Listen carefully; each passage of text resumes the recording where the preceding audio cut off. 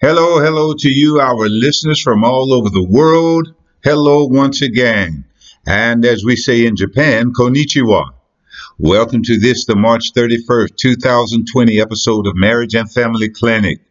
We're coming to you on WGPL, WPCE, and WBXB on your radio here in Southern Virginia or in Northern North Carolina. You can also hear us on the internet at www.christianbroadcastingcompany.com. Marriage and Family Clinic is your vehicle to help break down, discuss, and gain insight into relationship dynamics.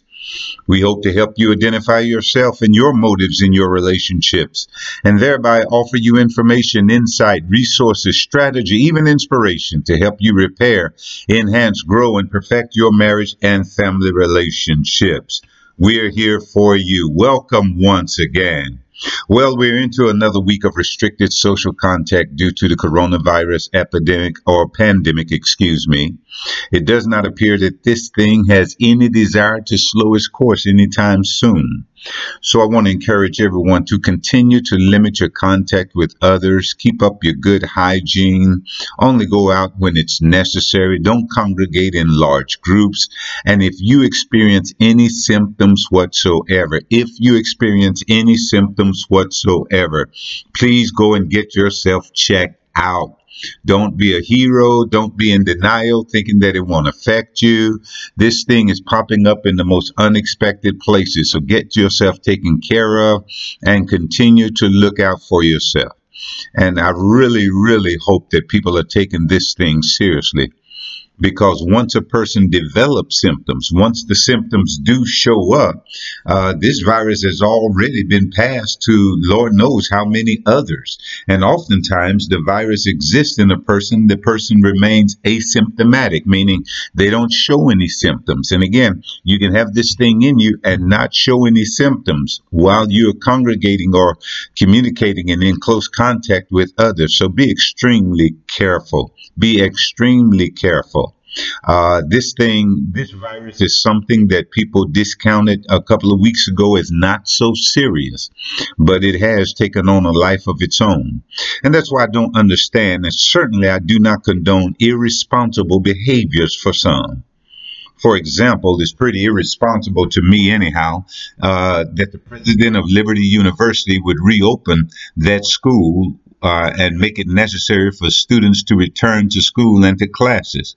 So here you have a few thousand young people coming from all over the country and many parts of the world gathering together in tight spaces. Sounds like a recipe for disaster as far as the coronavirus is concerned. And I don't mean to go off on a tangent here, but in this time, when all levels of government, all medical care providers, and all people with good sense agree that distancing goes a long way to reducing the impact of the coronavirus, it just doesn't make much sense whatsoever to reopen a university and bring thousands of students back to this place, back to this school. Bring these students to the city of Lynchburg, the state of Virginia, and Lord knows who else or where else they come from and where they're going when they leave there, placing all of these factors, all of these people at unnecessary risk.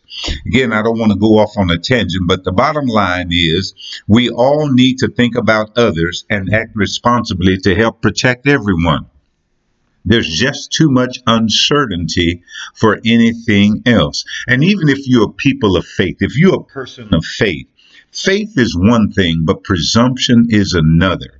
And we saw this weekend the pastor down in Florida, the pastor of the megachurch, being arrested for violating the local ordinance prohibiting large gatherings. And he opened up his church service anyhow and brought all those thousands and thousands of people together. You know what? It's not faith, it's presumption. You're presuming that when you violate the law and just do what you want to do, that God is going to join you and protect you no matter what you're doing. Listen, God does not respond to things that just make no sense whatsoever. And bringing those thousands and thousands of people together for a church service, that's not faith, that was presumption.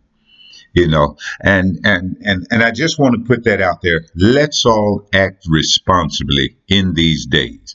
And before I get onto the subject, I can't leave this without doing one more thing, and that is offering my deep, deep, sincerest thanks and gratitude, my deep, heartfelt appreciation to all of those on the front lines of this thing, to all the medical care providers and law enforcement, firefighters, first responders, even our military men and women all over the world. Thanks to every one of you for doing what it is you do, even to restaurateurs, restaurant owners, managers, restaurant employees who are serving meals in this epidemic. Thanks to you too. What you're doing is important. And I know some of you are continuing to work in those restaurants because it's either come to work or lose your job and then suffer economic devastation. So you choose to come to work, placing yourself at risk. I pray God keeps you, preserves you, protects you, and just keeps you safe in this pandemic times. So thanks so very much to all of you. Now, let's get back to the subject for today. As we stated last week, sibling rivalry, that's our subject for today. And this is part two of the series we began last week on relationship dynamic that affects and sometimes infects nearly every family that has more than one child. And that's sibling rivalry. You've heard of it. And as we stated last week, sibling rivalry describes the inherent contest that exists between brothers and sisters for power and influence in the family, and it can carry on throughout life. This contest is inherent. It's an automatic happening, and there's not much you can do to stop it. Several things you can do to minimize it, several things you can do to mitigate it, but just not much you can do to stop sibling rivalry. And if there's a family with more than one child in it, now I'll just tell you what I said last week. It's safe to say that that family is familiar with sibling rivalry to some degree or another. It begins at birth, continues through adulthood into old age. Money and social status can immunize a family against it. You can't go live up in the hills and in survival mode and protect yourself against it. Sibling rivalry is just a natural part of family life, and it's inherent. I'm saying that for about the third time now. Sibling rivalry is an inherent part of family life. It's naturally built into families. Uh, so, because it's inherent, we ought to ask ourselves the question: what is the basis of sibling rivalry? What's it all about? Where does it get its power? What's the motivation? What's the underlying factor to sibling rivalry? What's really behind it? That's the question of the day, and I want to deal with that question on today's broadcast, and hopefully we can answer some of that question or open it up a little bit more by offering a few illustrations here. I want to deal with one illustration in particular to help us get a better understanding and comprehension of sibling rivalry. Check this out. When this coronavirus pandemic sprung to life, we began seeing things that we never expected we would see. We did not expect to see things that we are seeing. Who would have ever thought that there would be a situation that would cause a run on toilet paper? We don't have a run on banks. We don't have a run on the stock market. The grocery stores are still pretty well stocked with food and other items. Your cleaning supplies are gone. Some meats are gone, but you won't find a roll of toilet paper anywhere. Yes, toilet paper has become the hot must-have item as we deal with this social distancing and shops and stores closing and restricting movement. Everybody is after toilet paper. We've seen people fighting over toilet paper, and I don't mean just words.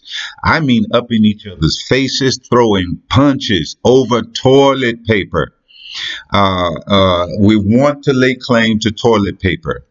And as the supply of toilet paper grew smaller, people's behavior became more erratic and more irrational. I'm going somewhere now. Stick with me. Toilet paper became a basic need that people just could not see themselves doing without. Notice I didn't say that people just could not do without. I said people just could not see themselves doing without toilet paper. It was if a basic need, the basic needs for survival were air and water, food, and toilet paper. Seems like toilet paper has risen to the level of importance that's equal to water and air. Again, here's the deal. The lower the supply went, the more erratic and irrational people's behavior became, even including violence. The shorter the supply of a resource, the more erratic and irrational the behavior becomes in the effort to secure that resource for oneself. Let me say that again. The shorter the supply of a resource, the more erratic and irrational the behavior becomes in the effort to secure that resource for oneself. Well, what does this have to do with sibling rivalry? Here's what it has to do with it. When it comes to sibling rivalry, the resource is the parent's love, affection, attention, approval, and validation. You get the idea. And an only child is free to lap it all up for himself or herself. There is a seeming unending supply of mom's love, dad's affection, mom and dad's attention, mom and dad's approval, and whatever else the child gets from mom and dad. There's an unending supply when the child is an only child. However, as soon as a newborn comes into the picture, the older child automatically starts to imagine the resources that used to belong solely to him will now have to be divided. The resources that used to belong solely to him, mom's love, dad's care and affection, mom's validation and security, that used to belong solely to him. Here comes a newborn, and now he's going to have to divide it, and it's going to have to be shared. That automatically means less for him, and now automatically enters the competition. Last week I told you that my brother, who is about 5 years older than I am, took a switch to me as I was a newborn home from the hospital in just a few days. He imagined that the parental resources would have to be shared, be divided, and that meant less for him. Automatically he went into survival mode. And a person in survival mode may do nearly anything to obtain the resources that they imagine are in short supply. Do you hear me continuing to stress imagine? And so I want to get this here. Just like the toilet paper in the coronavirus pandemic is in short supply, and that motivates erratic and irrational behavior in people. Likewise, to a child, when they imagine that love from mom and dad, affection from mom and dad, attention or approval from mom and dad is in short supply, they're going into survival mode, and they're going to engage in erratic, sporadic, and irrational behavior to try and secure it for themselves. All right. Now, if you've been in any psychology class, one or two of them, you've no doubt heard of Maslow's hierarchy of needs. Maslow's hierarchy of needs is a theory about how must-have needs motivate us. We have these needs that we imagine, we see them, we experience them to be must-have. We must satisfy these needs, and that motivates our behavior. These needs are inherent in us. We're born with them. And satisfying these needs, because they're inherent, satisfying these needs is instinctive. Something takes over. These needs are must-haves. And the very first needs are the basic needs. And that is, we've already said, air, food, water, housing. Those are very basic essentials to life. Well, where sibling rivalry is concerned, there is the need for the parents' love, the parents' attention, the parents' affection. We already said it, the parents' validation, the parents' time, all of that. This is an instinctive need to a child. And like Maslow's needs, these needs are basic to a child's growth.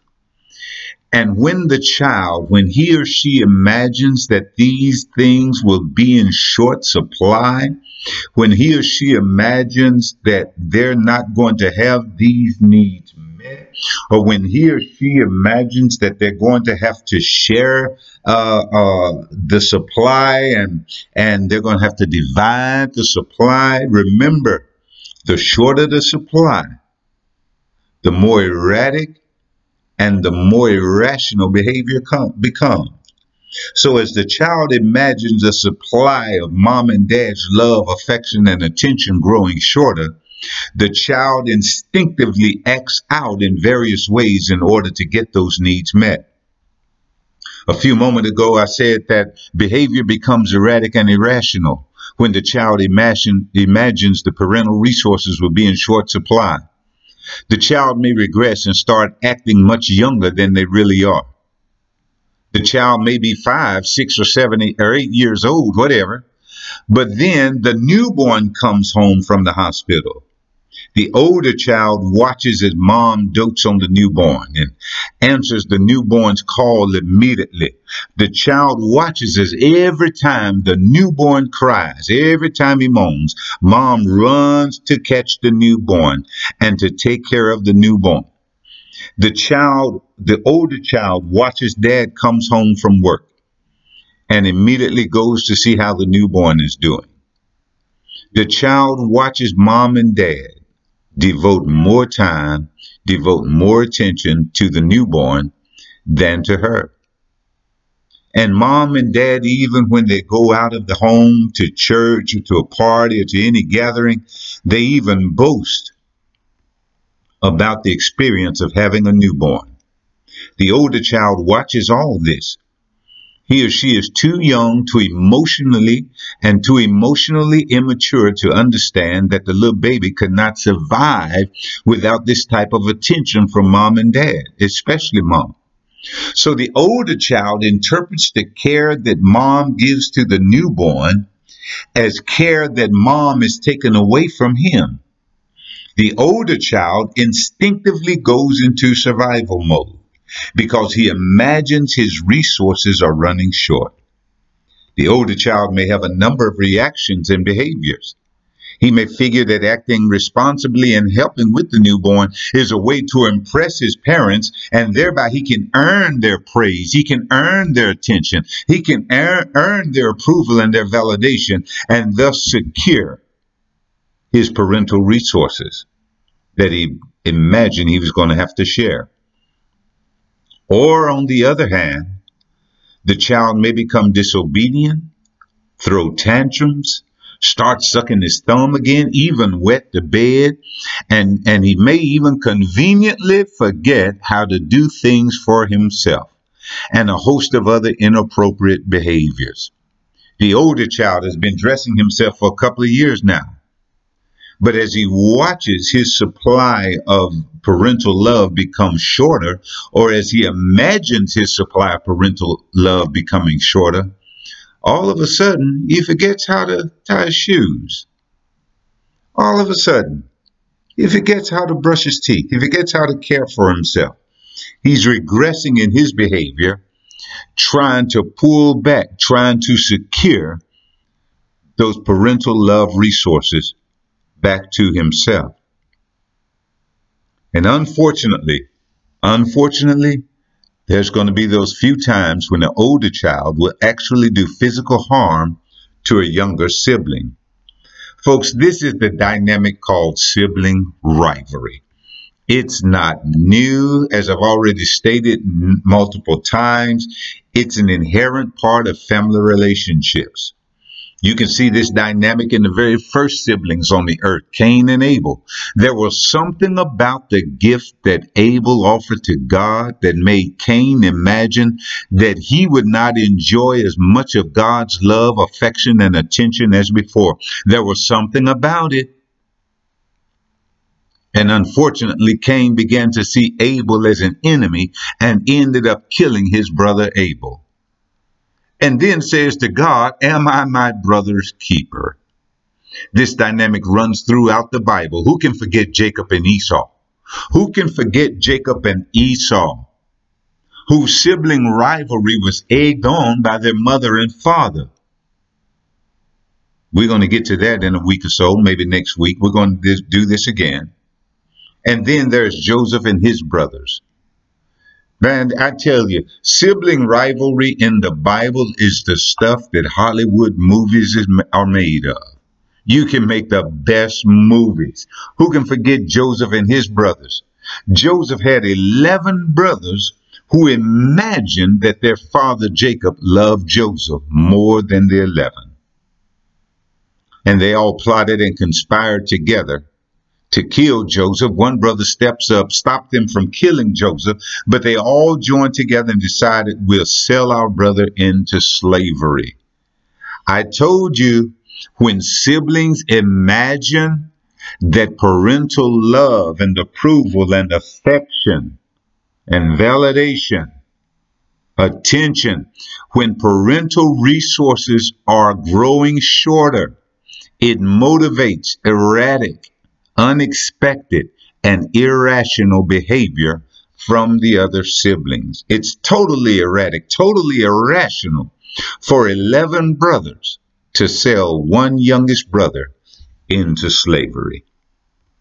Have you noticed that I keep saying the child imagines their resources running short, or imagine that the parents will run out of love, excuse me. I keep using the word imagine because that's where all this turmoil takes place. It takes place in their imagination. Again, the child is not emotionally mature enough to understand that the younger the sibling is, the more attention, the more time that sibling is going to need from mom and dad. The sibling is too emotionally immature to understand that a parent can love more than one child at a time. But because of that emotional immaturity, and because one meaning of child is to be totally self-centered, because of those factors coming together, the child imagines that the supply of parental love is growing shorter. And normally, adding a sibling does not mean that mom and dad are ready to replace the older sibling, or that mom and dad don't have as much love for the older sibling as they used to. Again, this all takes place in the older siblings, or maybe even the young siblings' imagination. They imagine a shortage in the parental supply, the parental love supply, so they act out to make sure they get what they believe to be their fair share. And it's definitely in their eyes not fair that they have to pursue it. They feel like they are owed it. Now, even though the child imagines the problem, and the problem is usually not real, the emotions that come along with sibling rivalry are very, very real. Ladies and gentlemen, believe you me, the emotions that come along with sibling rivalry are very, very real. Those emotions are so real that they begin to shape the child's soul, shape the child's mind, and this shaping lasts into adulthood. And as I stated already, children are just too emotionally immature to handle the onslaught, the roar, the rush of emotion that goes along with imagining your parents losing love for you. Can you imagine that? Here's a child Mom and dad are taking care of a newborn, or mom and dad are giving more attention to a younger sibling. The older sibling is emotionally immature and can't deal with it. And the only way they can make sense of it is to imagine that mom and dad don't love them as much as they used to. To imagine that mom and dad are losing love for him or her. I have to mention this. I have to talk about this emotional element of it because if you don't handle this right, if this is not handled right, the family can experience some serious turmoil. The siblings may even become mortal enemies, mortal enemies. And there are any number of families who would testify to you, any number of parents who would testify that I just turned my back for a moment and little Johnny knocked little Billy upside the head. I turned my back for a moment and little Sally cut little Mary's hair. I just left the room for a brief moment, and when I came back, something totally unexpected had happened. And it's the result of sibling rivalry. It's the result of sibling rivalry, folks. If you don't get a handle on it, it could get out of hand. It could get out of control, and it could manifest in some serious pain, some tragedy. And if I sound like I'm being melodramatic here, if I sound like I'm blowing this up, well, maybe if I blow it up really big, then somebody will at least pay attention to it and consider it to be an issue, even if they don't see it as being as big an issue as I'm describing. At least they'll pay attention to it, give it some attention, give it the attention that it deserves, and prevent some further harm from coming to the family. Listen, when these emotions are dealt with in childhood, or if these emotions are not dealt with in childhood, they'll follow a child into his teen years. They're still with that teen. And these emotions, when not dealt with in teen years, will follow the teen into adulthood. And these emotions, when not dealt with in adulthood, will show up in adult relationships. And that's why we see adult siblings still competing with each other. Who's going to take care of mom and dad? Who does the most? Who loves mom and dad the most? They're competing with each other. And at some point, they're going to let it blurt out. Mom loved you more than me. Dad cared about you more than me. And that's been the source of their competition and the hostility between them for Lord knows how many years. They imagined that they ran short on parental love. You would be surprised to know the vast number of adults who are still angry at their parents because they imagine the parents favoring another sibling. And they will allow parents to take it to their grave before they get it right. And they will allow sometimes each other to go to the grave before they get it right. Get it right. Deal with it before it becomes the mountain that you cannot climb. Take care of it while it's a molehill. Sibling rivalry is a real deal. It doesn't have to be the end of all. It doesn't have to tear a family apart. It doesn't have to be something that causes siblings to become mortal enemies. It doesn't have to be all of that. I don't want you to think that sibling rivalry is something that you can't overcome, can't deal with, you must be afraid of, or anything like that. What I do want is for you to seriously consider the very real possibility that your siblings, your children as siblings, are going to have to deal with sibling rivalry, and it's up to you to mitigate it. Hey, listen, I'm about out of time today talking about sibling rivalry. We're going to come back to it on next week, so please join us again. Please join us again as we come back to the issue of sibling rivalry. You can hear us on WGPL, WPCE, and WBXB on your radio here in Southern Virginia and Northern North Carolina. Find us on the internet at www.christianbroadcastingcompany.com. We want to hear from you. Hey, listen, to all of you who listen to me, catch these podcasts from all over the world, let me know that you hear me. Email me at cdhodges@hotmail.com. Let me know if I'm wasting your time. Let me know if you got anything out of this, if this was beneficial. Just contact me and let me know what's going on. And to you who are listening from all over the world, several countries and many states in the United States of America, I really appreciate you dialing in. Hey, I'm out of time and got to get out of here. But remember, you can't have peace without surrendering your life to the Prince of Peace. God bless you. I'm out.